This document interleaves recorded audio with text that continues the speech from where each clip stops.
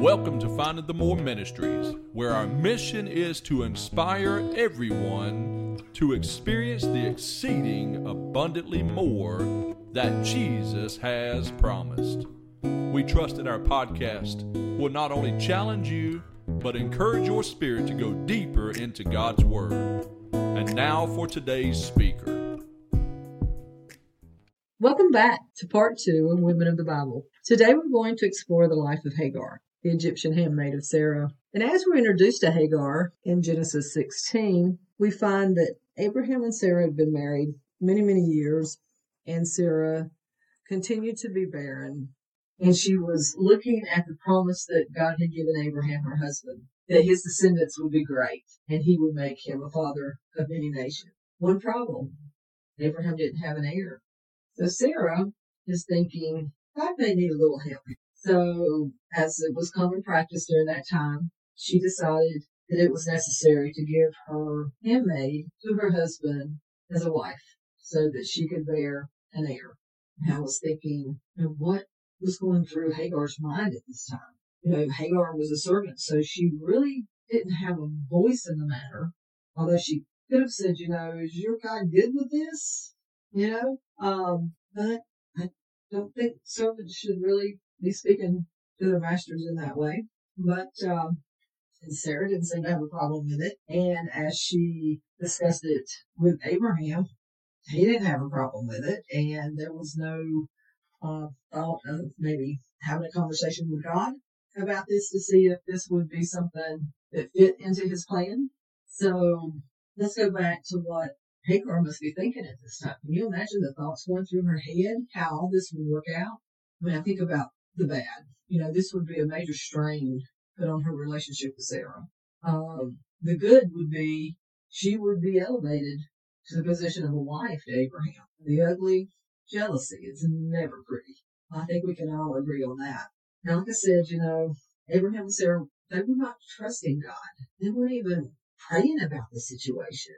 It just all came about. And Abraham went in to Hagar, and the plan worked. And Hagar conceived. And when Sarah learned that Hagar was pregnant, the scriptures tells us that Sarah was despised in the eyes of Hagar. So as soon as Hagar became pregnant, her position elevated, and she had no use for Sarah. As you can imagine, Sarah was not happy about this change of status with Hagar, and she dealt very harshly with her to the point that Hagar fled. And verses 7 and 8 tell us, And the angel of the Lord found her by a fountain of water in the wilderness, by the fountain in the way to Shur.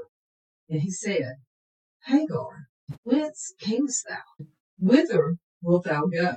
God knew her name and who she was. Can you imagine? The word does not tell us that she called out to him, that he knew and heard what had happened. I don't think she expected that, but she did answer him, and she said, I flee from the face of my mistress Sarai. So she's having this conversation with God, and I'm still in awe that God called her by name and knew who she was and asked her a question. What are you doing? That would get your attention. But he directed her in verses 9 through 12, and the angel of the Lord said unto her, Return to thy mistress, and submit thyself under her hands. I will multiply thy seed exceedingly, that it shall not be numbered for multitude. Behold, thou art with child, and shalt bear a son, and shall call his name Ishmael, because the Lord hath heard thy affliction. And he will be a wild man. His hand will be against every man, and every man's hand against him. And he shall dwell in the presence of all his brethren. Wow. This is a moment when you're reading your Bible that you're just amazed at how God interacts. Let's back up. We're just amazed at how God interacts with people. And we're not told whether or not Hagar had a relationship with God. That we're not told either that she's continued her worship of idols. So we really don't know her relationship with God.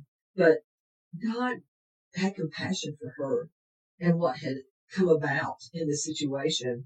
And he wanted to help her. He wanted to assure her that her son would have a future. And Hagar called the name of the Lord that spake unto her, Now God seest me. And she continued to say, have I also here looked after, seen him that seeth me? And the name of the well was thereafter called Bir Lahaya Oya. And I may not be pronouncing that correctly, and I apologize for those that know the pronunciation of these words. Now, God seest. I mean, there's times in our life, especially in those lonely times, those painful times, that you don't feel like anyone sees you. And for God to call you by name and to communicate with you, it's a blessing like none other. And the beautiful thing here is after this conversation, Hagar obeys him and returns to Abraham and Sarah, and she gives birth to a son. And Abraham at age 86 named his son Ishmael.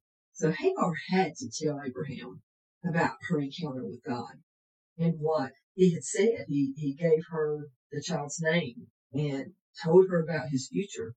When you stop to think about it, Abraham and Sarah was not really in communication with God during all this.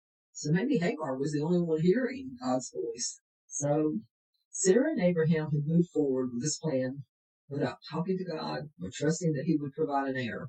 They actually believed that Ishmael would be the heir God would bless, and it would come to pass that Abraham would become the father of many nations through Ishmael. And after 13 years, everything changed for Hagar and her son Ishmael. God appeared to Abraham and conveyed to him in chapter 17. And I like how he started this conversation with Abraham. He told him, I am the Almighty God. God also informed Abraham that he had heard his prayers for Ishmael, and he would bless him, and he would make him fruitful and multiply him exceedingly with 12 sons. God would make him a great nation. A year later, Sarah gave birth to Isaac, and at the feast celebrating the weaning of Isaac from Sarah, Sarah saw that Ishmael, like his mother Hagar, mocked Isaac. And after 14 long years dealing with a situation that she had created, she was done. She demanded that Abraham cast both Ishmael and his mother out of their camp, out of their family, that Ishmael would not be an heir with her son Isaac. At this time, Abraham consults with God about what he should do. I'm sure he was torn, casting his son out. So he went to God in prayer, and God agreed with Sarah, but told him, as I've told you before, Ishmael would be blessed. He would have 12 sons, and he would make him a nation, because he was a seed of Abraham, but he was not the child of promise. So early the next morning, Abraham obeyed God. He gave Hagar bread and a bottle of water and sent her and his firstborn son, Ishmael, on their way. And you think about this.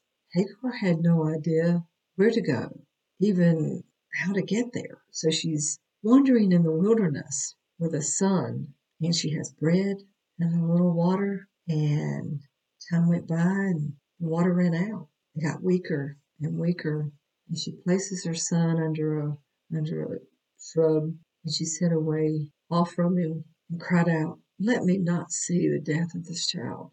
And the word tells us that she moved over against him, and she lifted up her voice and wept. And this was odd, I'm sure, for Hagar, because Ishmael was the firstborn child. And in Abraham's culture, the firstborn child received the blessing. The firstborn child received the inheritance. He ran the family. And here Ishmael had been cast out. I mean, looking at it in today's terms, the fact that he cast him out more or less said, I'm not going to have a relationship with my son. It's terrible. It's terrible for Ishmael, and it's terrible for a mother to watch this happen. So she's very distraught. She's not remembering what God told her, that Ishmael would be a wild man. He would make him a great nation. And I'm sure that Abraham shared with her that he would have 12 sons. So the future was sent by God. But during this time where you're at your wit's end and you don't know how to feed your child, you don't know where any water is, what do? She's weeping. But God heard the voice of Ishmael. He was probably groaning, was probably not feeling well. And the angel of God called to Hagar out of heaven and said, What aileth thee, Hagar? Fear not, for God hath heard the voice of the lad where he is. Arise, lift up the child, and hold him in thine hand. I will make him a great nation. He's going to be okay. You're going to be okay. I not only see you, but I'll provide for you. You're not alone in this. And isn't that how God works? When we think we're at the end of the line and there's no answers and there's no options, and it looks very bleak, but God's always on time. He steps in. It may not be in the way that we would like for it to be or we've imagined it to be, but it's the way He feels is necessary for your life. And it's beautiful. So God opened her eyes and she saw a well of water. She went and she filled the bottle and she gave it to Ishmael. And the scripture tells us that God continued to be with Ishmael as he grew. And he lived in the wilderness and he became a great archer, a great hunter. And when he became of age, Hagar took him a wife out of the land that she was from, that being Egypt, which was a land of idols and worldliness. Ishmael, Abraham's first son, he became the beginning of the Ishmaelites and Arab peoples from where Muhammad came from. And Muhammad is the founder of Islam. They don't believe that Jesus was the son of, they believe he was a prophet. And as it is today, the nation that came from Ishmael hates Israel and they're against each other.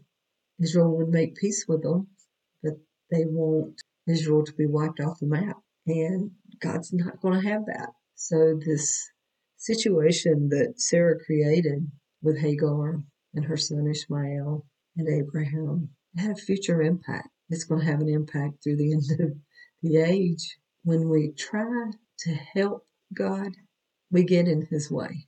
There's consequences to those actions. They're not always good. Hagar had a son she loved dearly. He became a great nation with 12 sons. She was a blessed woman, but there was a lot of pain that came from that. A lot of pain. Emotions that are hard to deal with as a child and as the mother of a child as you go through that. But God saw her. Yeah, he knew who she was. He told her the future so that that would give her a hope. And when she had nowhere to turn, no one to help her, she lifted her voice and she wept. And God heard her and her son. And he continued to be with Ishmael. He's a good God. We need to let him be a part of our lives. I like that he said that he was with him as he grew and he lived in the wilderness, that he was with him. And he's with us. We only have to invite him into every moment of every day. And when we find ourselves all alone, in pain and disappointment, when we call out to God, he's there. He sees us. He hears us. He knows our pain. He knows what we need. And he will provide.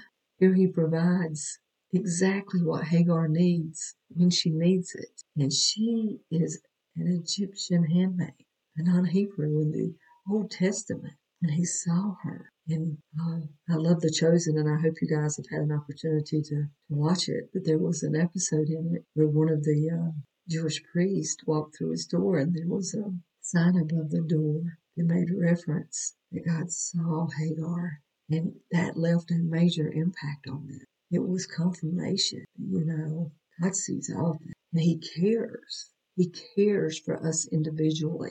And that gives us hope today that he sees us. He knows who we are. The Bible tells us he knows the number of hairs on our head. That's a lot of knowing us. So walk away with this. Look into Hagar's life and know that we serve a mighty God that loves you and wants to be part of your life and wants to guide and direct you and be there for the good times and the bad times. He'll never leave you. And he's given us a promise of eternity. So thank you for joining me today. And I hope you'll come back when we get into the next woman of the Bible. And until then, please know that Jesus loves you. He sees you. He knows who you are. and He will provide for you. The Finding the More family would like to thank you for connecting with us today. You can find us at www.findingthemore.org or any of our social media platforms at Finding the More. Our prayer is that you experience the more in Jesus.